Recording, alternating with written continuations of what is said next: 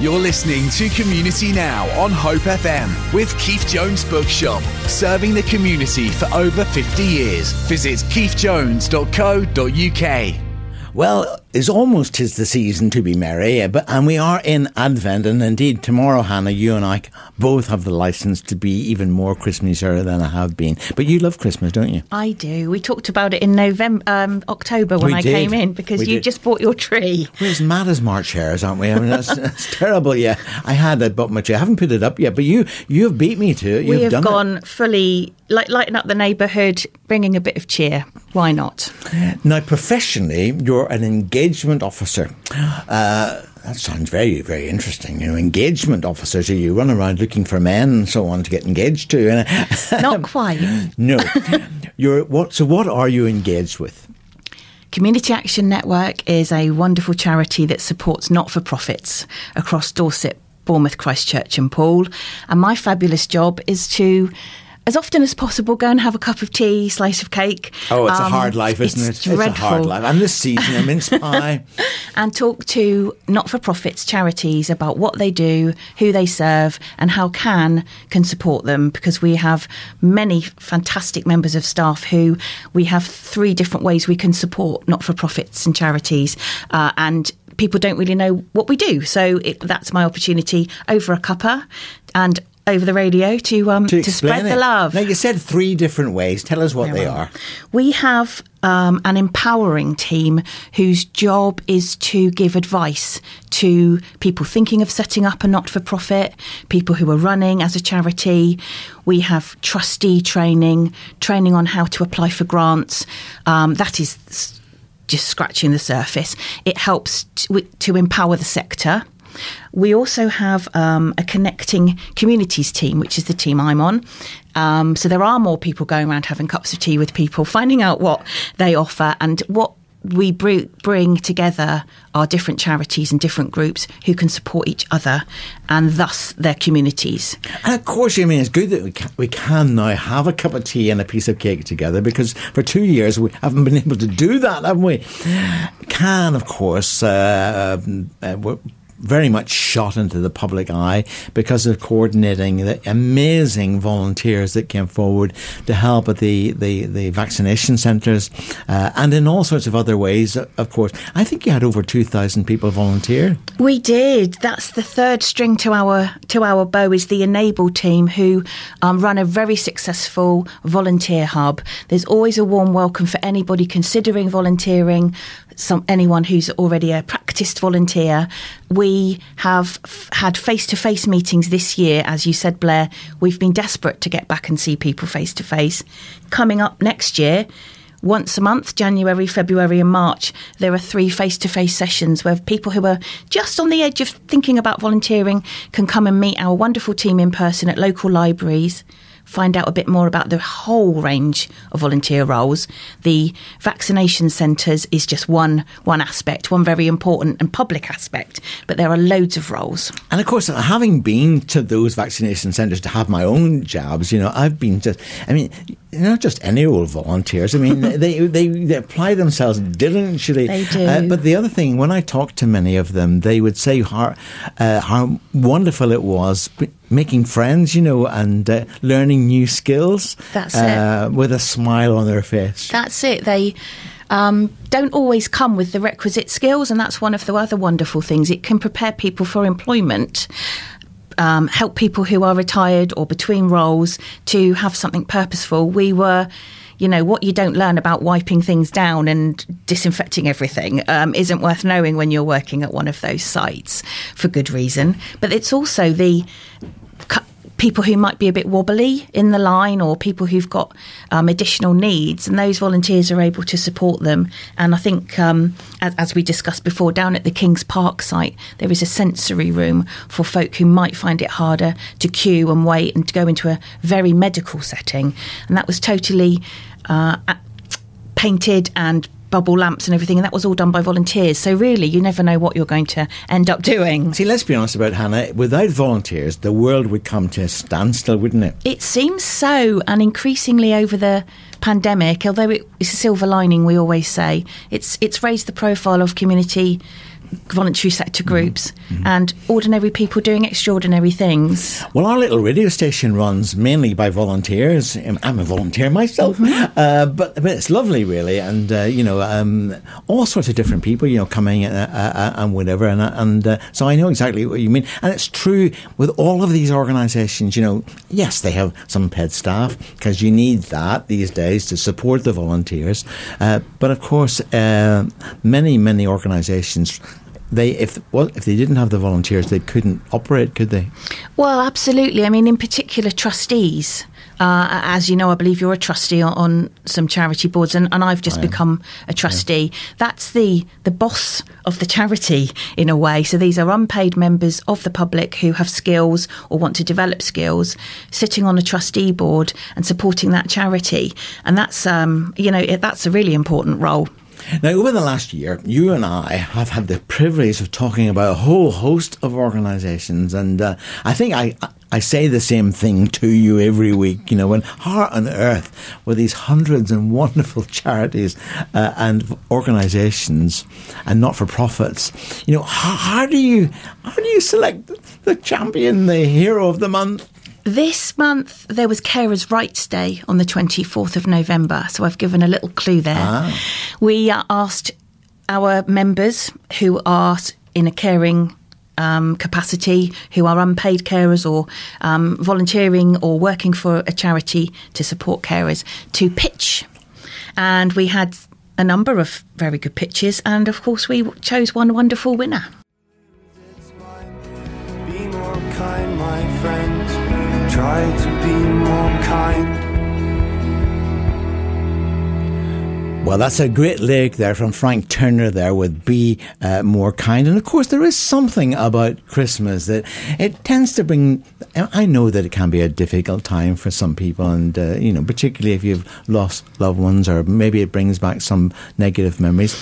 But even those of you, who maybe this isn't your favourite time of year, there's just something about the season that actually makes people a little bit more kinder and actually a little bit more positive as well. And that's important, isn't it? It certainly is. I mean, if you look at the news, you could get really gloomy. So, oh my goodness! Yes, don't mind you, they're all happy today because of the football. Well, unless of course you're unless you're Welsh. Yeah. Although, mind you, having said that, I mean, to get to the World Cup for Wales, it was quite an achievement, wasn't it? There's that positivity.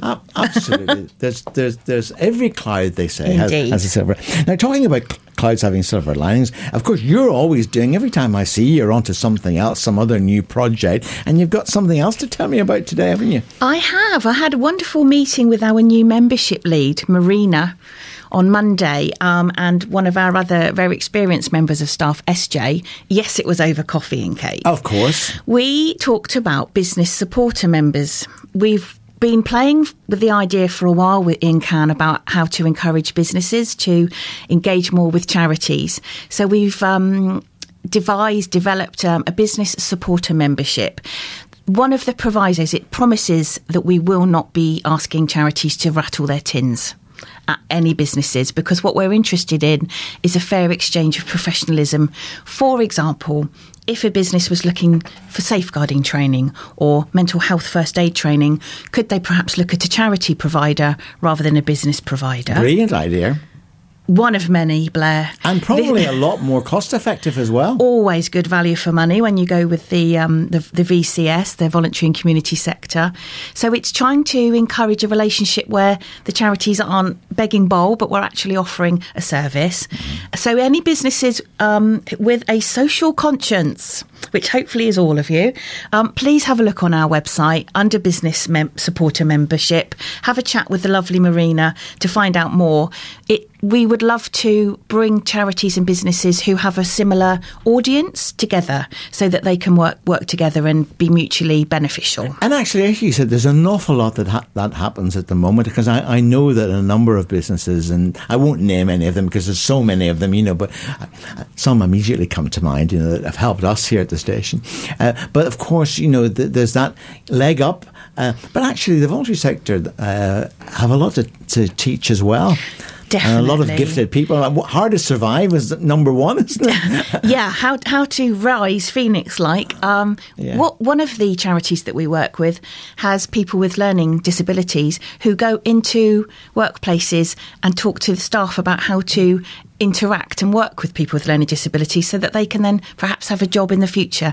That's just a tiny example, but it's so creative, the voluntary and community sector.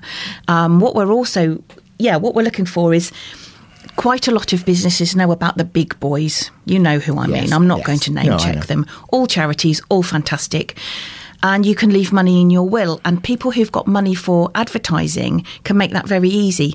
These micro charities that can absolutely champion can't afford that. They wouldn't dream of spending money on that. So it's putting them in touch with the smaller ones as well. Well, I'm pleased you said that because just recently I did interview another very small charity, and there's two guys who actually have gone through mental health challenges themselves, but having gone through these challenges, they wanted to start something, and now they do pristine work in helping other guys.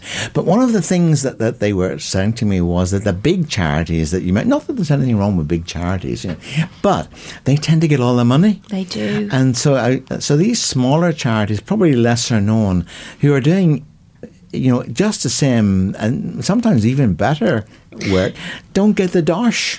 This is it. As I say, if you're in the public eye and people have got a few extra pounds or a tin, they might donate. But if you don't know about an organisation, then you're not going to support them, which is one of the reasons, again, that we have our heroes in the month, and we pick the small guys who are doing that amazing work.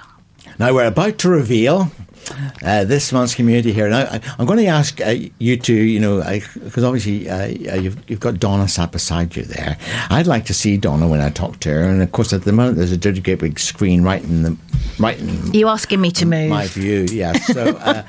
So you just do a quick switch there, and then I will put the button. So this is obviously every month this happens, and the Community Action Network they put out usually a theme, and then they get applications, and this winning organisation did exactly that.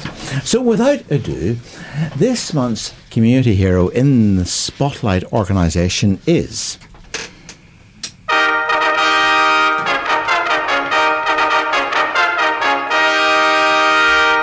the Leonardo Trust. Absolutely, and just say that again. The Leonardo Trust. Indeed.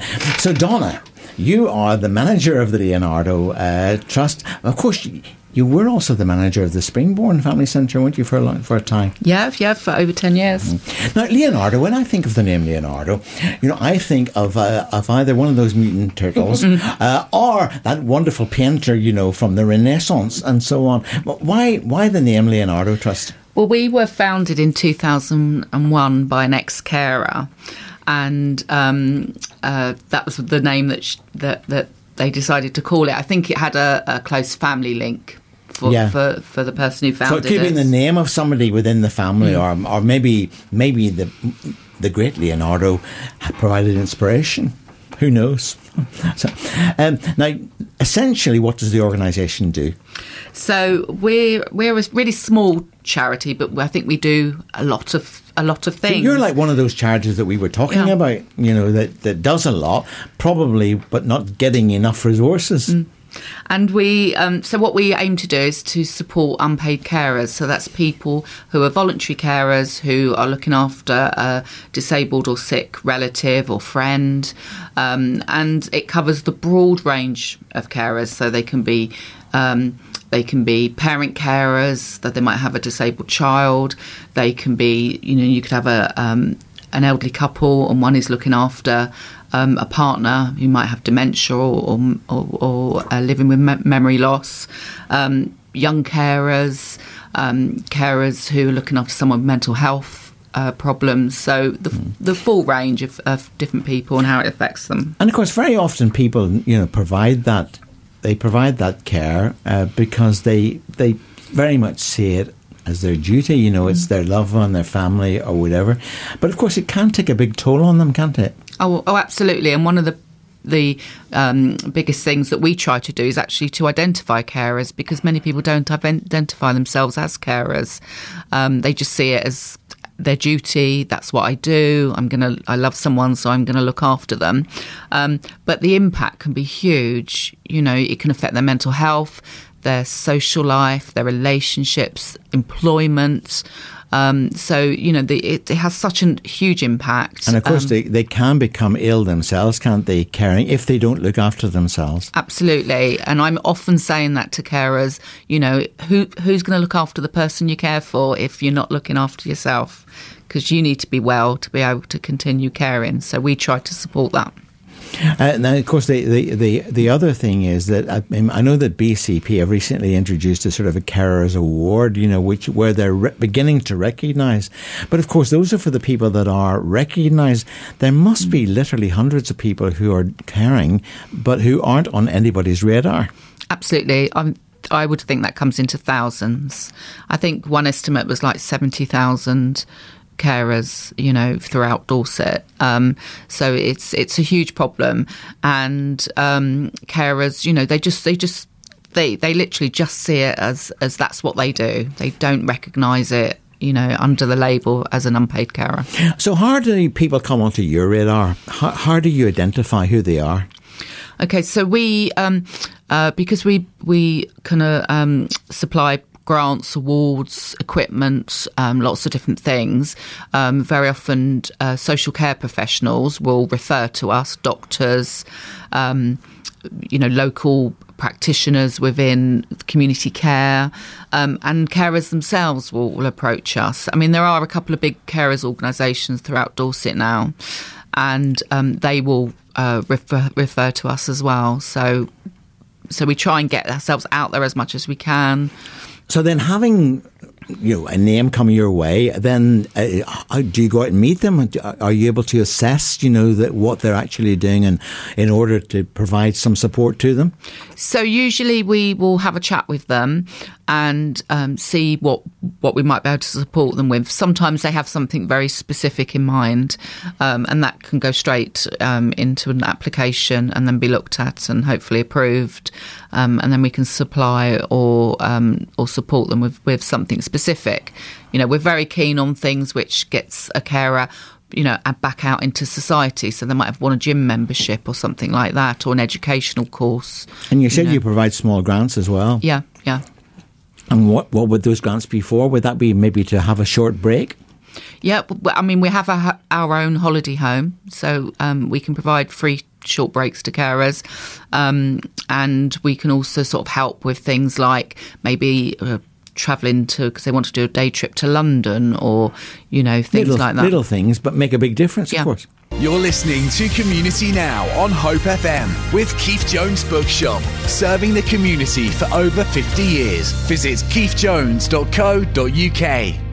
Well, my very special guest today, and the organisation which is the community hero in the spotlight, is the Leonardo Trust, and Donna Blanche is a manager down there. And we've just been talking really a bit an overview about the charity, but there's some special things that you do, Donna. But before we maybe talk about those, COVID, of course, was a very, very challenging time for all of us. I can't believe it's been 2 years. How did you, as a small charity, how did you cope during that time? It was it had a huge impact on us, and also on because you couldn't see your carers, could you? No, we very quickly, we were all office based, had no real technology to enable us to go remotely, but so we had to quickly sort of adapt. We launched a helpline. Was that a telephone helpline? Yeah, so we launched a helpline for carers, and we also worked in conjunction with some other organisations, and we were able to provide hot meals. So we were doing like 200 meals a week.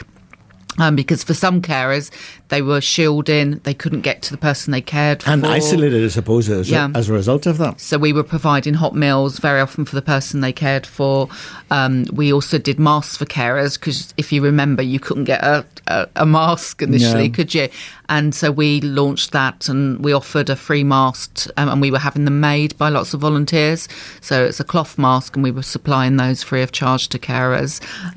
So we were really proud of actually how quickly we adapted and what we were able to do. But the impact is lasting, and the legacy of COVID for carers, you know, still carries on. But isn't that just typical, you know, because there you are, something that was potentially devastating for us all. And what do? You step up to the plate and I suppose reinvent yourself in some ways, and maybe discover areas that you didn't know you could really provide. And did you get lots of support for that?